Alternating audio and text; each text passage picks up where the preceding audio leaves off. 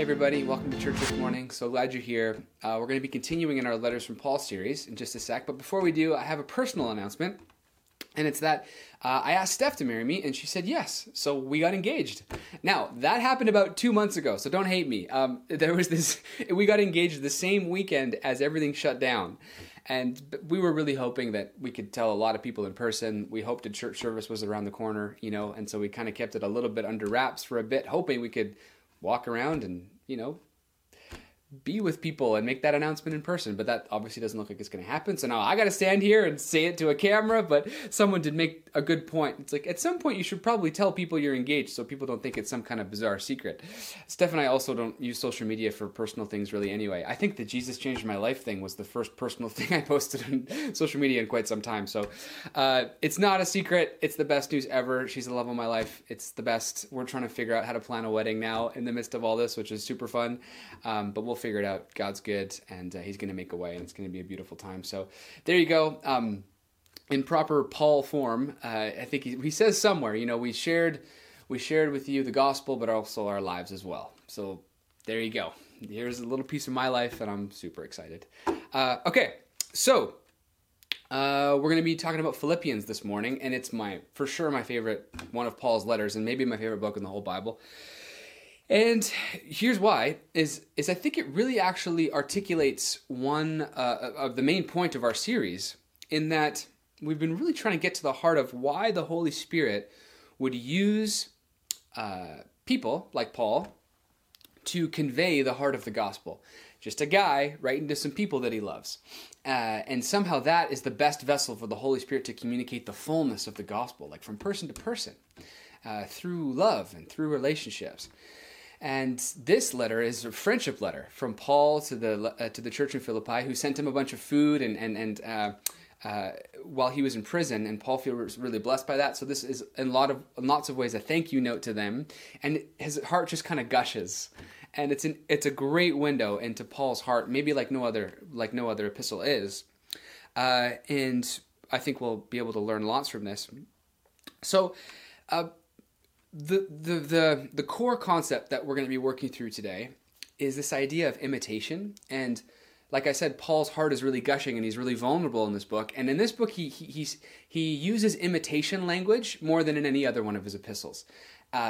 He asks the people around him to imitate him, and it's super vulnerable. Like, be like me, and the people that are like me, be like them.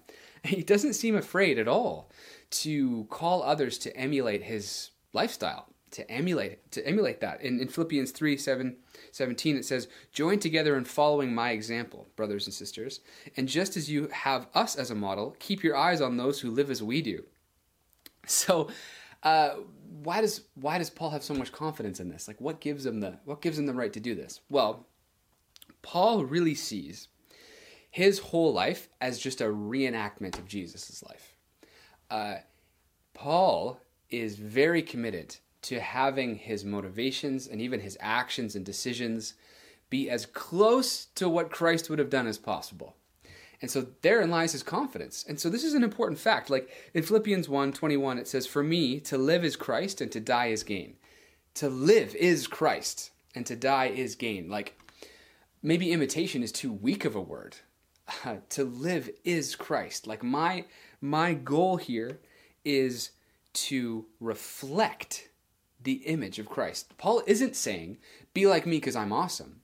He's saying, see Christ through me.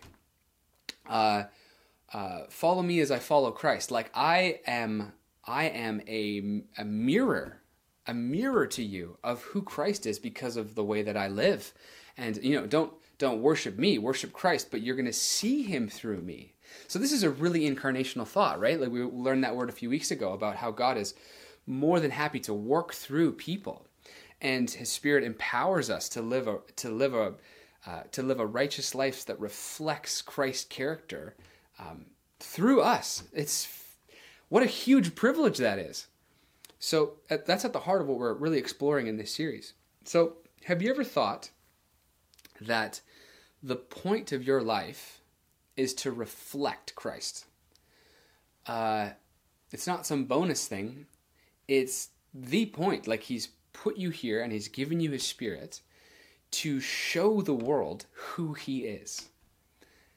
That his image, like we are image bearers. Wow. We are image bearers of God himself. That's wild. Like what an unbelievably important purpose we have. To reflect the God of the universe who loves each one of us so immensely. Our job is to imitate him in order to reflect him. It's a very profound thought.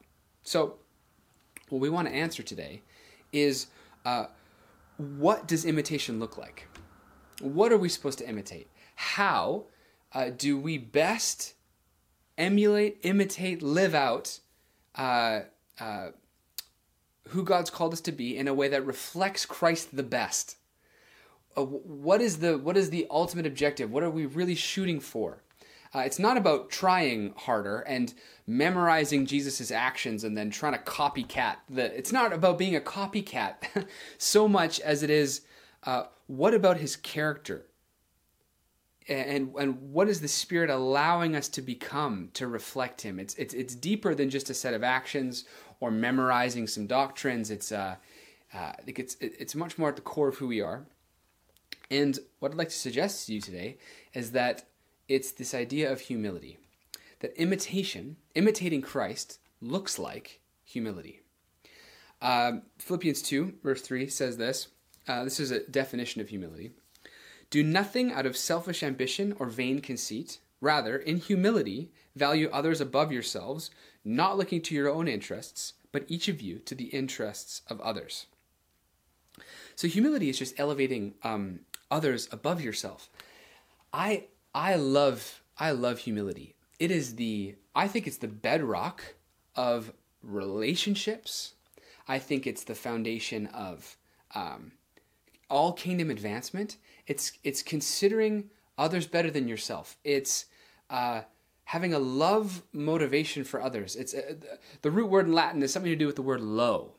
And here's an interesting thing to note about humility is it's not so much about making yourself less. There's nothing wrong with having accomplishments. There's nothing wrong with being successful. There's nothing wrong with being competent and skilled and succeeding with those skills. We know this because there are people who have been immensely successful by the world's standards in life who are immensely humble. Just because humility is about how you relate to the world around you. You could be the CEO of a Fortune 500 company and still be a humble person because of the way that you relate to the people around you. So it's not about like, oh, I need to be less successful to be humble. It's no, despite my success, am I still able to see others? Am I still able to not look to my own interests, but to the interests of others? Now, no matter how successful you are now a humble person because of the way that you relate to the world around you. It's a very relational word. So when you hear humility, don't say, I can't succeed. More hear, what is having a low view of your own, a low view of your own accomplishments. And maybe there's nuance there for you. It's like, well, how do I succeed and yet have a low view of them? Well, therein lies the beauty of humility, where we're able to strive and succeed and grow and do the things God's given us to do, but not have them become the point, not have them become the image we're trying to show people. Because instead, we're actually trying to reflect the image of Christ. So if we are humble, we will be more capable of reflecting Christ to the world around us. Instead, as his image as opposed to our image. The opposite of humility could just be described as, I need the world to know that my image is successful. I need the world to know that I've succeeded in this way. And all of a sudden, humility starts to leave because of how important your image became. So humility is a very, very deep word. Now, in talking about humility, if we're going to talk about this and say, okay, it's important to consider others better than yourselves. Now, we need an example. And of course, Christ is our example for this. And all of Philippians centers around one poem. in Philippians chapter 2. And it's probably, I would argue, one of the most important things we could ever memorize in the Bible. It's a very succinct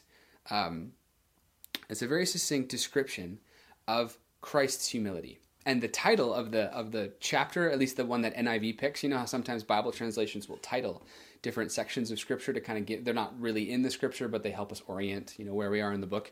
The title of Philippians 2 here is, it says, imitating Christ's humility. We're called to imitate his humility. And then this chunk just goes on to describe how humble Christ was. And we're supposed to imitate this. So let's read this. This is Philippians chapter 2, starting in verse 5. It says this: in your relationships with one another, have the same mindset as Christ Jesus. So there's another imitation word. Have the same mindset. Who, being in very nature God, did not consider equality with God something to be used to his own advantage.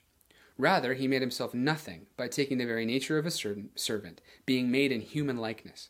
And being found in appearance as a man, he humbled himself by becoming obedient to death, even death on a cross.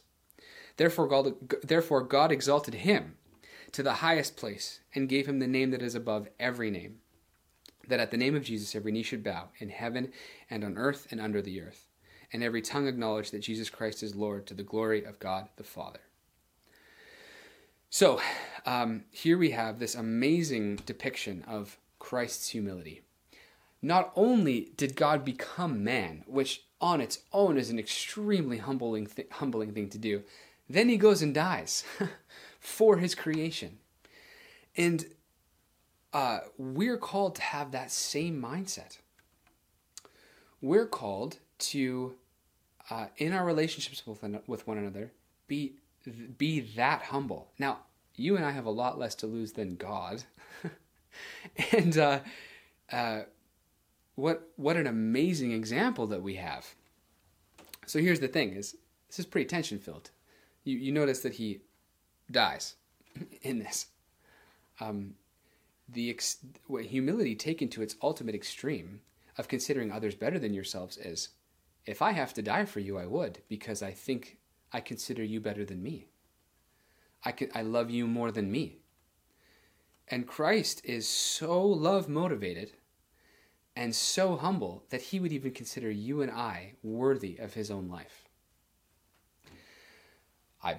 There is no better definition of humility than God becoming man and dying for creation. And then he asks us to have the same mindset in our relationships with each other. So why? And it is tension-filled. There's a quote from Dietrich Bonhoeffer, who's a deeply fascinating theologian, kind of from the middle of the 20th century in Germany. I want them to make a movie about Dietrich Bonhoeffer. He was a theologian with really profound thoughts. He was part of assassination plots to kill Hitler, and he was hung in a Nazi camp, and a very fascinating guy. And he writes in his book, The Cost of Discipleship, he says, when Christ calls a man, he bids him come and die. A little extreme perhaps, but it's not untrue when looking at this Philippians verse. Have the same mindset. He humbled himself by becoming obedient to death. Okay, all right. This is what we're called to do. So what I'd like to do is see how this kind of, I'd like to go through three things I've observed on Philippians on what humility in this way accomplishes. What humility taken to its Christ-like extreme has the potential of yielding in our lives. Why would he call us to do this? Why would he call us to humility? Why would he call us to come and die with him? So there's three things I'd like to highlight and pull out of Philippians here that it seems as though Paul is harping on, because this whole book is centered around Philippians 2, this idea of humility, but then he's using that in the book. He's using that anchor point to as the foundation for telling the Philippians to do a bunch of things. And it's like, this is what will happen if you're humble. This is what will happen if you love other people. This is what will happen if you consider others better than yourselves. And you kind of have to pick and pull from the letter, but they all kind of center around this thought. And the first one is that humility redeems suffering. In Philippians 1:29, it says this: For it has been granted to you on behalf of Christ, not only to believe in him, but also to suffer for him. Isn't it funny that it says, for it's been granted to you the opportunity to suffer for God? Okay, this is a problem. Why would suffering be something that's granted to you and I? And as I've thought about this, if our life purpose is to build ourselves up and to build our own image up, suffering has no purpose. It's just an inconvenience. It's just something you wish you wouldn't have happened, and you try to move on, and it's almost unredeemable. Because suffering taints our image. It's a roadblock. It's inconvenient. And we spend a lot of time in life trying to eradicate suffering. I don't think God is, we're not, the point is not to punish us with pain so that like, well, do you really mean it? Like, would you go through this? But I think what this is after is proud people who are entitled, who want to build their own kingdoms and want to show the world their own image that they've created for themselves. And the lack of humility as a result really makes it difficult to reflect the personhood of Christ to the world around you. That is not what Jesus did. It's just not. It doesn't display him well. You're an image bearer of God, actually. You're not an image bearer of yourself. There is no such thing. We trick ourselves all the time into thinking that, well, I have something to show the world, and there's something about me that needs to be shown, and I need to make sure people think this about me, all that sort of stuff. But what if that's not your life purpose? And then what if humility allows us to leverage suffering towards reflecting more of who Jesus is to the rest of the world? He's described as the suffering servant. Without that piece of who Jesus is, we do not have a compelling story. Jesus suffered a terrible death to reconcile you and I to God. And then he says, okay, you remember how I did that? Remember how I suffered to reconcile you and I? Great. That's the plan. And I'm going to need you to also suffer in the same sort of selfless way as a way of showing how true what I accomplished was. And so I've granted to you the opportunity to suffer for a purpose. Now, it's going to require some humility, though. Because if you think that you're building your own kingdom and your image matters too much to you, it's a tough sell for you to preach me and to display me to the rest of the world. But if you're building my kingdom, and if you love me, and if the reality of how my suffering has made a way for you, now all the things that you would go through for my name's sake, and being taken advantage of for my name's sake, and difficulties for my name's sake, all become redeemed, because as you are humble and find me in those places, you will display an aspect of my character, Jesus speaking, that suffering actually only can. So you see how humility already starts to make a way of going, wow, if I'm considering others better than myself, and if I am building not my kingdom but someone else's, all of my suffering is an opportunity to point to the one whom I love most. But guys, suffering will always be an inconvenience if we're chiefly building our own image and having some time for Jesus on the side. It'll always be too frustrating. We won't see him in it, and we won't see the opportunity in it. Another thing that I've noticed in Philippians of what humility makes a way for is it creates legacies. Now, Paul's building a legacy, and he actually deeply cares that his labor as a person is not in vain. It's almost like he's saying, please follow Jesus, because I've really worked hard. Like, I really worked hard at you being a church, and it would mean a lot to me if you kept going with what I said. No, think about it, as a leader, that is the most vulnerable thing. I'll speak on behalf of myself. To go, hey, oh man, it would be really great for me if you took what I said and ran with it. Like, don't start over. Don't reinvent the wheel. Just, it would build my faith a lot if you just did what I said. And what if we could start to create some legacies and have things ripple out. I'll read a few verses. Philippians 1:23 says, this is Paul talking about how he's like in jail, and he's like, well, if I die and they kill me, then I'll get to be with Jesus. So that's nice. But if I stay alive, it means I can help you guys more and plant more churches. For sure, dying is better, but because I get to go away with Jesus. But if it means that if I got to stay alive and do more fruitful labor, then great. So check this out. It says, I'm torn between the two. I desire to depart to be with Christ, which is better by far, but it is more necessary for you that I remain in the body. Convinced of this, I know that I will remain, and I will continue with all of you for your progress and joy in the faith, so that, through my being with you again, your boasting in Christ Jesus will abound on account of me.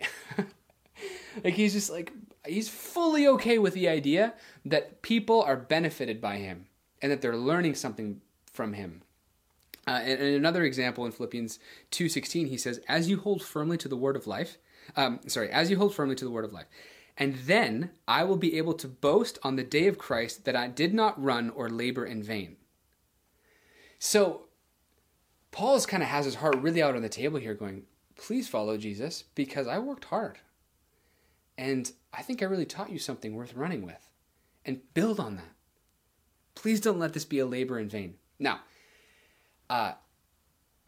people hearing leaders say that go, well, what if I have a better thought than you? Or what if I want to do something unique with my life? Or what if I have my own thing I want to build? It's awkward for someone to go, please build on what I built. And it really challenges our humility. So something that I was thinking about is, we're all taught to make something of ourselves and build things from scratch, and we're all social entrepreneurs and have our own YouTube channels, so that we're trying to, and we're all trying to gain our own followerships and stuff, right? This is our culture. But that is in such stark contrast to a great example that we've used before is the idea of building a cathedral, a long time ago before tools. And to build the cathedral would have taken hundreds of years. So the contractor would have started it, and then his son would have taken over, and then his son would have taken over, and then the great-great-grandchild finishes the construction of the same thing that their great-great-great-grandpa started.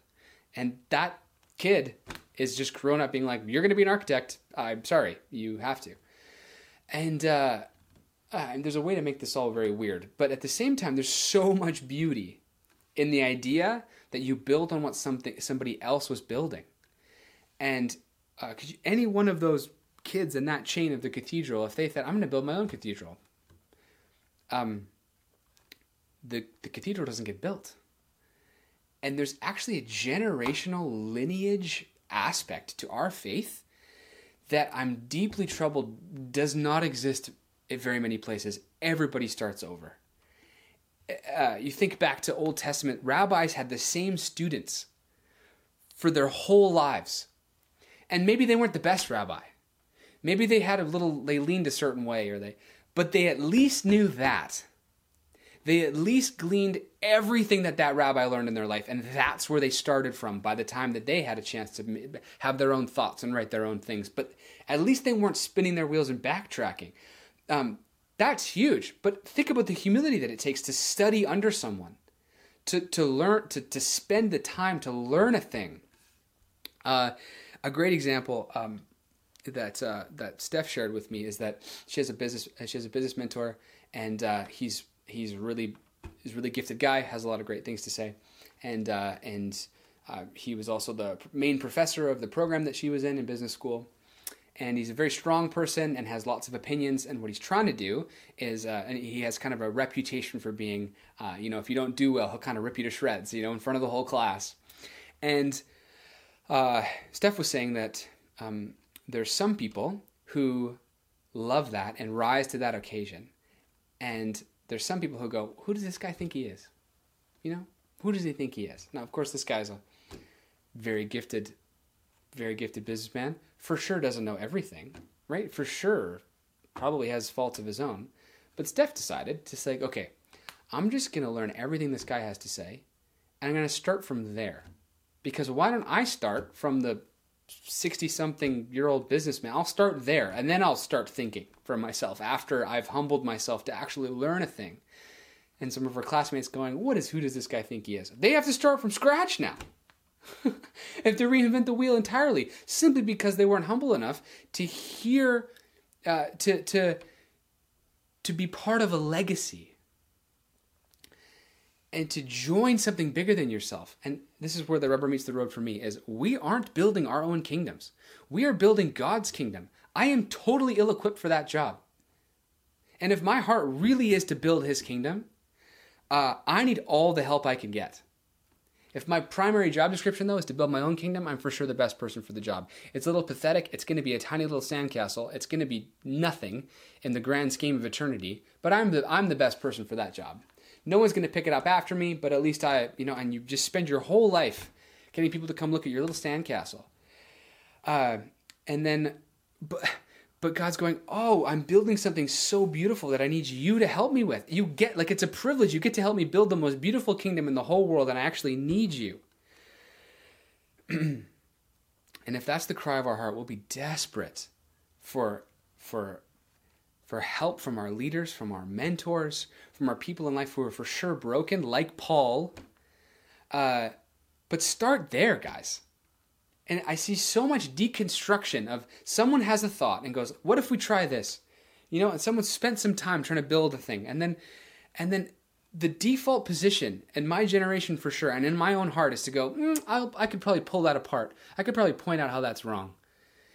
And all I'm doing is I'm refusing to humble myself and be a student and to learn a thing. And it's because I'm still captured and enamored by this idea of being self-made, as opposed to going, no, I am so ill-equipped for building God's kingdom. Who would let me study under them for too long? Who would let me apprentice them? Who would let me into their lives?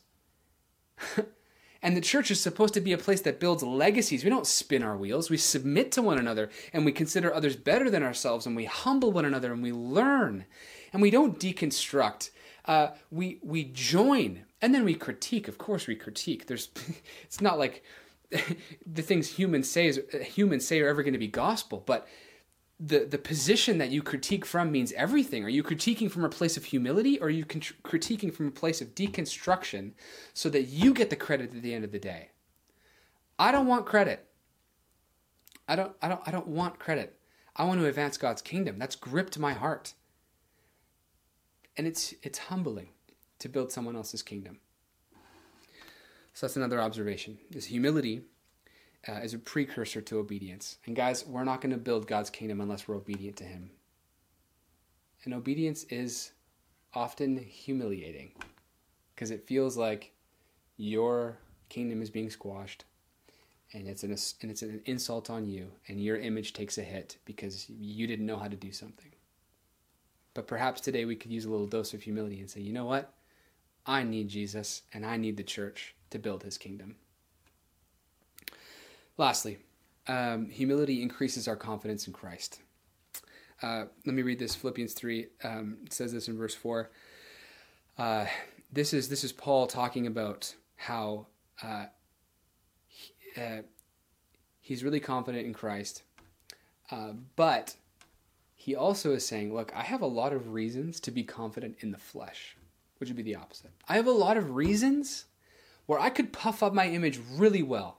And you Philippians are trying to maybe present a good image, or you're trying to have, you're not humble, and you're trying to make sure that everybody thinks that your image is good, and you're boasting in your flesh. And then Paul kind of comes along and says, look, I have more reason than all of you to boast in my flesh. Check this out. He kind of gloats. It's so great. He goes, I myself have reasons for confidence in the flesh. Paraphrasing. If someone else thinks they have reasons to put confidence in the flesh, I have more. Circumcised on the 8th day, of the people of Israel, of the tribe of Benjamin, a Hebrew of Hebrews, in regard to the law, a Pharisee, as for zeal, persecuting the church, as for righteousness based on the law, faultless. And then he just goes on to say, but I consider them nothing. I consider them garbage for the surpassing worth of knowing Christ Jesus. I love this. As he goes, look, you guys think you have reason to be confident in the flesh? Look at this. Like, I am the Jew of all Jews and the most righteous. And I think it's garbage in comparison to reflecting Christ's image. My image is just, no matter how perfect, it pales in comparison to the beauty of Jesus. And so here's what's super cool is Paul threw away his image, and it's what got everybody's attention. It's actually one of his main plays. Is he goes, you have no reason to be confident in the flesh. And you see all the things I had? They no longer matter to me. So I want to ask you guys a question. Perhaps there's things in life that God's given you, probably has, that you're really proud of. That you could use to build up your own image. That you could use to say, just to do the opposite of humility. You could use them as foundations to build your life on. Maybe you're talented at something.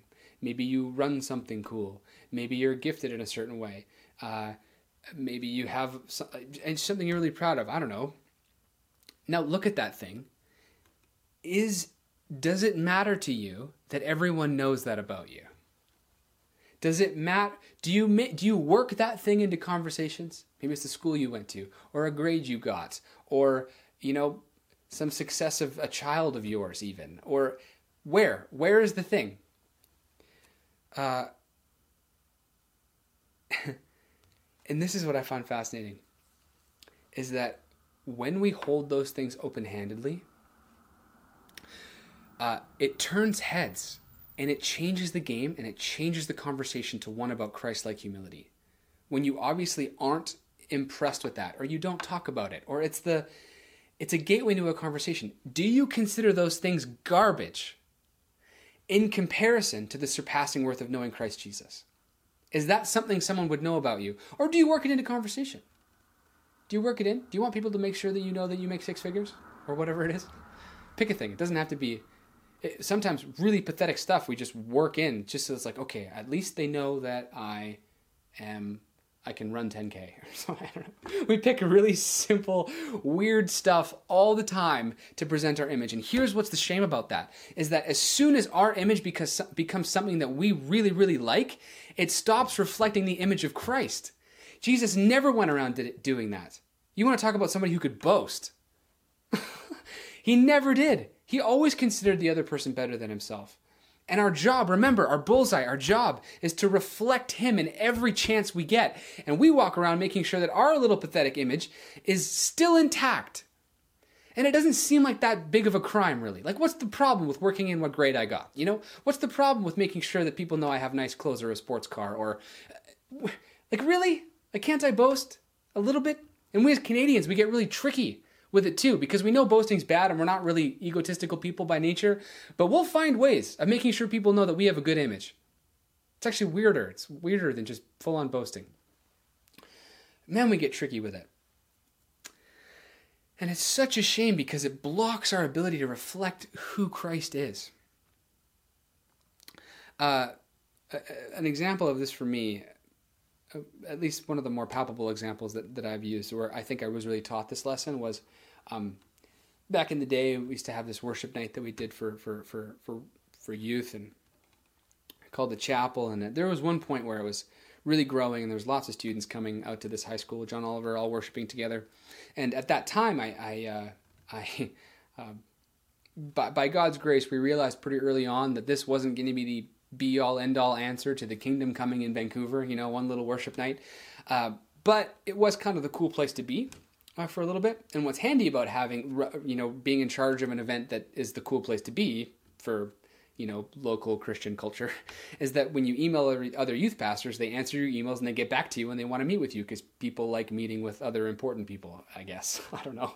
It's just, I don't know, if you get an email from someone who's above you, you write them back. Like, if you respect them or you think they're better than you, like, wow, so-and-so emailed me, I'm for sure gonna, and so it feels kind of silly, but I was running this event and I didn't seem to have a problem having coffee with people. They would always say yes. And I think what people were expecting me to do in those coffees was come along and go, here's why I think you should bring your youth group out to chapel too. But instead, I was very aware, by God's grace, that that thing was not the answer. And so I'd show up to a coffee being discontent with it, thinking, yeah, it's beautiful that a couple hundred kids are showing up to worship Jesus. Don't get me wrong. But this is a drop in the bucket. I want to see a revival in our city. I want to see disciples who make disciples. I want to see students sharing their faith. I want to see youth groups busting at the seams. We're a world away from that, and I can't quite tell how this is even helping. What do you think we should do? And it's amazing to see the conversation change, where the thing that perhaps was held in esteem, for the purposes of the analogy, I don't want to blow up, make this chapel thing sound greater than it really was, but for the sake of the analogy, the thing that was held in esteem, that was perhaps an event that the person across the table would have loved to be in charge of, I tried to consider it garbage for the surpassing worth of building God's kingdom. And this is what humility paves the way for, is we get to go, it's what do you have that Jesus would long to have you hold with an open hand to shape conversations towards a bigger problem? Guys, our problems are really big. They're really big, and my little solutions and your little solutions aren't going to cut it. Our little images that we're building for ourselves, our little idols that we're building, they're not going to cut it. If our confidence is in the flesh, we are going to spin our wheels for a very long time for God's kingdom. But if we see the things that God has given us, real things, real tangible skills and assets and successes and things worth gloating about, at least by the world's standards, if we see them with humble hearts going, wow, look at what you've given me. How can I serve you with this? How can I serve you with this? And how can I make sure that it doesn't get in the way of reflecting your character to the world around me? How can I make sure that it doesn't block all of who you are from this world? How do I not idolize those things? And Jesus would come along and go, look, Jesus threw away his life, his perfect life, his perfect, sinless life that he could have boasted in. And he said, I consider it garbage for the surpassing worth of being reconciled to my people. This is the God that we serve. This is who we get to follow. This is who gets to be in charge. This is who we're pointing people towards. I feel so humbled by Christ and all that he is. And to not feel humbled feels like an audacious sin. Feels like a crazy thing to even assert. That my image would even be close or worth telling people about. Now, I realize there's a nuance in this. We don't go around just speaking ill of ourselves. That's not what I'm saying. Remember, it's not about thinking less of yourself so much as it's elevating everybody else. It's be successful. Have things that get you into the coffee meetings. I mean, why not, right? But are we holding them do we have a humble heart? Can he trust us?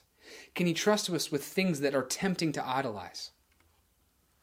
So, I think what is a good way to end is that it's important to remember that the Spirit is what empowers us to do this. The Spirit is what makes us humble. And there is, just as much as we're called to be a reflection, that metaphor or that image, that analogy does fall apart a little bit in that he actually does dwell in us. So there's one way of looking at us as a mirror of who Christ is, and there's another way of looking at it that's like he's just with us and in us. And we're reflecting him not from some distant, like the moon and the sun and the moon reflecting or something. It's not, he's actually in us. And his character oozes out of our hearts because he wants to dwell with you and I. And so I love Paul's vulnerability in this. I want to read Corinthians. I know it's not in Philippians, but in Corinthians has a helpful verse for us in this way, and it says, "But by the grace of God I am what I am, and his grace to me was not without effect. No, I worked harder than all of them, yet not I, but the grace of God that was with me." There's so much tension in that. There's so much tension in that. And so perhaps today, God would want to invite you into a spirit of humility. And he would want you to have the same mindset as he has. Because I think it sets us free. It redeems our suffering. It sets us free from suffering just being something that's calamity and irredeemable. It creates legacies where when we humble our hearts, we can learn from other people. And then we model something that has the ability to multiply. And we don't have to start from scratch all the time because we've humbled our hearts to see and learn and see Christ in other people, despite their faults and their imperfections. And we could build a church that grows relationally, not in numbers, grows in depth, has mothers and fathers in the faith, and mentors and respect, and like a rabbi, students. I think about, my dad has a great story of his mentor, and he would just show up all the time to all the different things that Patty was speaking at. And it was the same stuff over and over again. And Patty took Dad aside one time and says, "Why are you still here? You've heard this stuff a million times." And Dad said, I think I'm beginning to understand it 25 years in. And our problems are just too big. Our problems are just too big to reinvent the wheel every time, to have a unique special thought. I think we need to build legacies, and it takes every ounce of humility. And I think humility increases our confidence in Christ versus our flesh. And our fleshly things that he's given us just aren't enough to build his kingdom. But they do, when held openly, reveal the surpassing worth of who Jesus is. When he gives us something the world would want, and then we put it in its rightful place and we point to him instead. It's one of the most important ways of having a testimony. So this is my prayer for us. Is that God would give us a spirit of humility to reveal himself in church.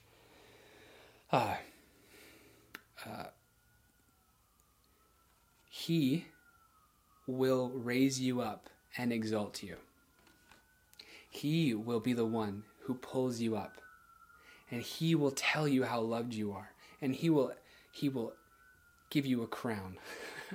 But it'll be from him. I just love in this, after Jesus becomes a death on a cross, it says, "Therefore God exalted him to the highest place." And Jesus calls us his brothers and sisters. And he says, "Come die with me so that God can raise us up and have us be co-heirs to the kingdom." Let him do that for you. Don't do it for yourself. He longs to resurrect you as you die with him. Don't fight for your image. Don't fight for your idols. Humble yourself the way that Jesus did, and be resurrected alongside of him and be exalted alongside of him. It's a pretty great deal. Lord, thank you for this book, and thank you for Paul's heart in Philippians that's just so desperate to call a people to elevating others and you above themselves. And Father, I pray that we as a church, as we do that, and as we long to see your kingdom come, and as we long for the things you long for, would you put us in our rightful place? Would you humble our hearts? And would you give us things that we can consider garbage for the surpassing worth of knowing you? Father, I pray for blessing, and I pray for earthly favor and all of those things, but not at the expense of knowing you. Thank you for how good you are. Thank you for raising us up.